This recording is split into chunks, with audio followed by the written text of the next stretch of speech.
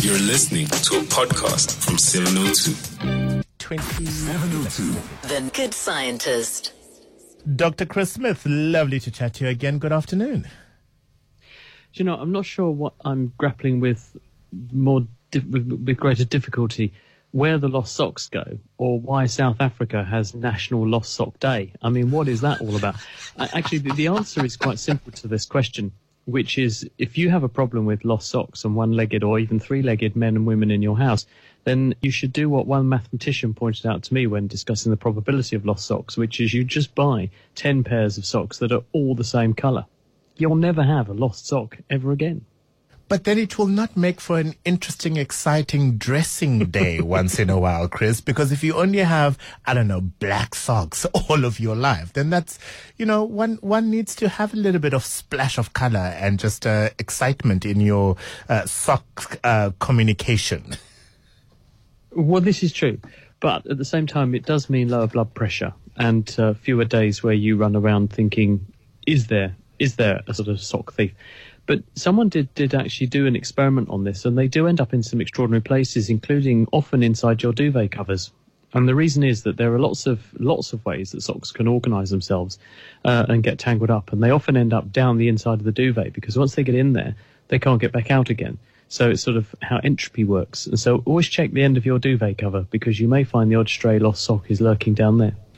I'm sure John Perlman is listening, and that's where he'll be checking this afternoon. We already have a bunch of calls waiting for you, Chris. Let's go straight to Matthew in Pretoria. Matthew, good afternoon. What's your question for the Naked Scientist? Good afternoon. Hi, good afternoon. My question is, look, we've just had these massive floods now in KZN, and normally with massive floods, there'll come a time where there's massive droughts as well. And we already know that South Africa is sort of like a water-starved country. We don't have a lot of fresh drinking water available. So I just wanted to know, how viable is desalination to make potable water? And would it be viable to set up the desalination plants for the coastal metros for drinking water purposes and so sort of like take a bit of the pressure off on the water supply? I know that the city of Cape Town was considering that when they were counting down to day zero, of course, and the expense was quite extraordinary, particularly consumption of energy. So, Chris, how would you answer Matthew's question? That is precisely the point. You could pretty much do anything you want, but there's a cost attached to it. And the cost with desalination is very, very high indeed because water has a very high specific heat capacity. In other words, you have to put a very large amount of energy into water to raise its temperature by 1 degree C. And to get it to the point where you can push the temperature above boiling point and boil off the clean water and leave the salts behind, or push the salts effectively uphill, up a chemical gradient with reverse osmosis, it amounts to the same thing. You're basically pushing water away from the things that are dissolved in it. It's very energy intensive. And with energy comes a carbon footprint. And at a time when we're trying desperately to reduce our carbon footprint, burning off more energy, unless you do it in a sustainable way, bad news. But there are ways to do this in a sustainable way. And researchers are actively exploring how you can get water from the air, as it were. I talked to researchers at the King Abdullah University of Science and Technology in Jeddah, Saudi Arabia, about a month or so ago. They've got a very interesting system where they use solar panels, which don't operate very well at high temperatures, but they've built a membrane which is very good at soaking up water from air in the desert at night. They grab the water from the air into this sponge-like material, which they then transfer heat into from the solar panels that are making electricity during the day. This keeps the panels cooler and increases their operating efficiency, and in the process drives the water off from this sponge-like material, which is then released into, in this case, a greenhouse. So you can actually capture the water and you can use it to grow crops and things. So this is a way in which people are actively looking at ways to have a very energy-intensive process, but make it as environmentally friendly and as sustainable as possible. And in countries like South Africa with a lot of sunshine most of the time, actually this is one good solution. The other solution to this is better water stewardship. In other words, don't waste it, don't lose it, and when you've got it, don't let it go, store it. And so people are actively exploring ways to do better water stewardship in countries all over the world, so we don't flush this wonderful stuff down the toilet. We recycle more, we reuse, and we cleanse better, and we effectively safeguard our water supply when we have an abundance so that we don't then run out in the bad times. Also make better use of the stormwater system, right? Because at the moment, whatever water is not captured in the dams, there's various municipalities that are going to try and get off the road as much as possible instead of actually collecting it. Matthew, an important question. Thank you very much for asking it. Gola, you've called in from Kempton Park. Good afternoon. What's your question for Chris? Hello, good afternoon, Dr. Chris, and afternoon, Africa. My question is, what informs the brain of those people who participate in the eating competition where you have to eat so much food and then you beat the others? What happens to you physically? Can you not collapse and die? I watched this. I spent the Christmas of 2001 in Japan. Long story, but I went to stay with the relatives of a good friend. And on the television on Boxing Day was this food eating contest. I've never seen the like of this ever, anywhere before or after. And there was this guy who won, and he just ate 10 kilos of curry in front of everybody, just plates and plates of beef madras on rice. And he was just stacking up these plates. He wasn't really fat, and we could not work out how this person was doing this. But the answer is that the amount we take into our body is normally rigidly controlled. We have in our brain a structure called the hypothalamus, which sits at the bottom of the brain, and it's in charge of all of the things that we don't consciously worry about. It keeps your heart beating at the right rate. It keeps your blood pressure at the right rate. It keeps you breathing at the right rate. It keeps your hormone cycles right. It keeps you going to sleep and waking up at the right time. It also controls how many calories you put into your body and how hot you are, how you burn that energy off. And it normally rigidly controls how much energy we take into our body in order to make sure that we don't gain excess weight. And it's when that system slips a bit that you do gain or in some cases lose weight. And that's, we know, bad for your health because there is an ideal weight range for a human. So when people who do force feed themselves like this, remember that pâté foie gras, the stuff which some people revel in eating, is basically force feeding an animal huge amounts of calories so it gets a fatty liver, just like a person does if they gain too much weight. And then we enjoy eating the liver. The same thing will happen to the person if you overeat relentlessly and you don't burn off those calories. Calories in means calories around your waistline. In other words, you get flabby. So how these people do this, I don't know, because they're doing themselves harm.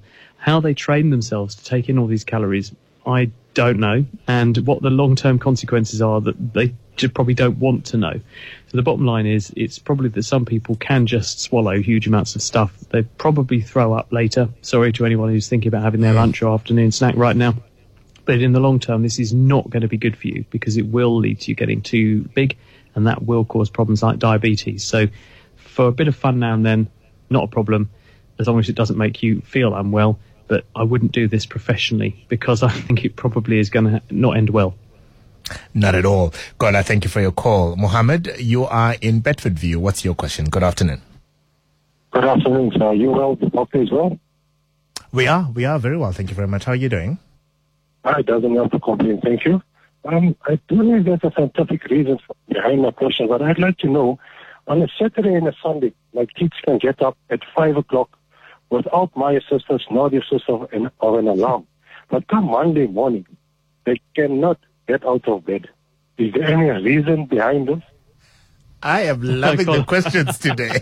I will listen on the radio. Thank you so much. Thank you, Mohammed. Chris? So many people all nodding enthusiastically. I mean, the cynic in me thinks it's because they've had so much practice between Monday and Friday that come the weekend, they've got it off pat and it's working fine. And it's just that Monday comes and they've forgotten how again. I mean, that's a slightly flippant answer. The answer is it's motivation, isn't it? And we've all been there in a situation when there is a goal in mind and there's something you really want to do. You find it much easier to do the things that fit that category than the things you don't really want to do, and get up on a Monday morning, drag yourself out early, weather might not be very good, crowded cars, roads, buses, off to school that you might not like because the first lesson was something you really hate. And there's all these reasons to think, I think I prefer to stay in bed. And as a result, the motivation just isn't there. But when there's the motivation to get up and do something, and you're going to see your friends or going to do something you really want to do, we find it easier to dig deep when we have to. And I think that's just human nature. It is indeed. Patrick, you've called in from Germiston. What's your question for the Naked Scientist? Good afternoon. Hi guys. It's a question about absolute zero. And I know it's almost impossible to get to absolute zero because it takes so much energy.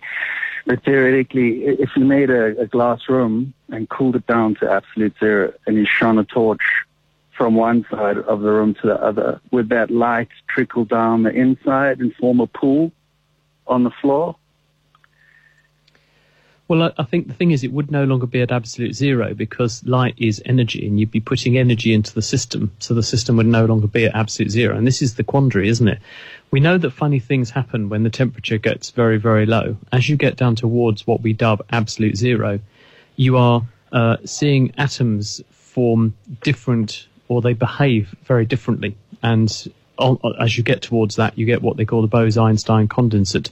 And I've talked to a few researchers who actually work on this kind of stuff, and weird stuff begins to happen. The atoms behave not as individual entities anymore, but they begin to behave as though they're one atom working together. And people were doing really interesting things, shining light through super cold clouds of cesium atoms and seeing that the speed of light slows right down and the atoms all behave as though they are interacting simultaneously with those photons. So I obviously we can't get to absolute zero, as you quite rightly said, because the minute you put some energy into the system in order to observe the system, it's no longer at absolute zero, and it would take a huge amount of energy to get there anyway. So I think the answer is I don't know what would happen if you could somehow put light particles into a system at absolute zero, because light is basically particles vibrating, and they can't vibrate if they're at absolute zero because motion has stopped. So I don't know how you'd really get to the bottom of what would happen. I think the answer is there wouldn't be any energy in there because it was at absolute zero, so it wouldn't have any light in it, if you see what I mean. Makes sense. Yeah. Very interesting question, Patrick. Thank you very much. John, you are in Ga-Rankuwa. What's your question for the Naked Scientist? Hello, must I ask the question again? Yes, please. Go ahead, John. You're live on air. All right. My question is the vagina of an elephant is facing down. Now, how does the gentleman go about fertilizing her, man? Does it have to insert it in her, or how do they go about? Very National Geographic question. They must succeed because there are elephants around, and there have been for a very long time. So obviously these animals are quite good at making sure they get where they need to go. It all comes down to anatomy, and it's the position in which an animal mates. It has anatomy which is relevant to and appropriate for that mating position. Now, elephants mount, so the male elephant stands up on the back of the female element with its front legs, and it is appropriately sized and positioned so that it achieves the penetration it needs to, because you need to get the semen inside the vagina so that it can then go up and fertilize the eggs up inside. So it does have to make sure that it hits the spot, but the animals are quite good at doing that, because if they weren't, there wouldn't be any of them around. It would be a retrograde step for evolution. They would be quite quickly deleted from the gene pool if they had anatomy that didn't fit together. And I suppose a reminder, Chris, here, that many of the animals in the animal kingdom, I suppose, mate for purposes of procreation as opposed to pleasure, right? They would do it because there is a need for offspring to be created. Well, they have a deep-rooted, deep-seated want to mate, but is that because they really enjoy the process and they end up with offspring as a consequence of that? Most animals that we've ever studied do things that they find pleasurable more, and they do things they don't like less. So getting sort of electrocuted by an electric fence, an animal only has to do that a couple of times and it steers clear of the fence in future. Getting a bowl of food, it likes that. It does things that lead to food elicitation more. So therefore mating, I think, probably is pleasurable and fun and nice and fulfilling for those animals, which is why they do it. They don't do it because they want to make babies, because I don't think they connect doing that with making the babies. They just connect doing that with it's innate to their behaviour, and they quite enjoy it. It has good outcome for them, makes them feel good, part of bonding and so on, because it releases other love chemicals in the bloodstream which bonds animals together and so on. So I think they do it because it feels good and has a positive psychological impact on them. But it's in us that we have connected the act of sex with reproduction, because we understand that there is one thing happening and then another outcome later. No, fair enough. Zonia, you've called from the north of Pretoria. Good afternoon. What's your question for Chris? Good afternoon. My question is, the moon goes around the earth goes around the sun goes around the black hole. What does the black hole go around? And secondly, what is Planck density? Just to be clear about your second question, Zonia? What is Planck density? Planck density. Yes, sir. Okay, cool. I don't know the answer to the second question, but the answer to the first question, which is, you're quite right, the moon is in orbit around the Earth is in orbit around the sun.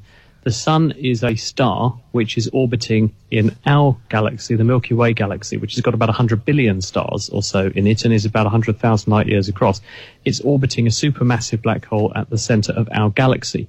But our galaxy is also orbiting, and galaxies like it are all taking a giant sweep around space. So they're all going through space. And we know this is the case because we can look at the movements of stars. They also bob up and down a bit as they go around, but they're a bit like a merry-go-round, I suppose.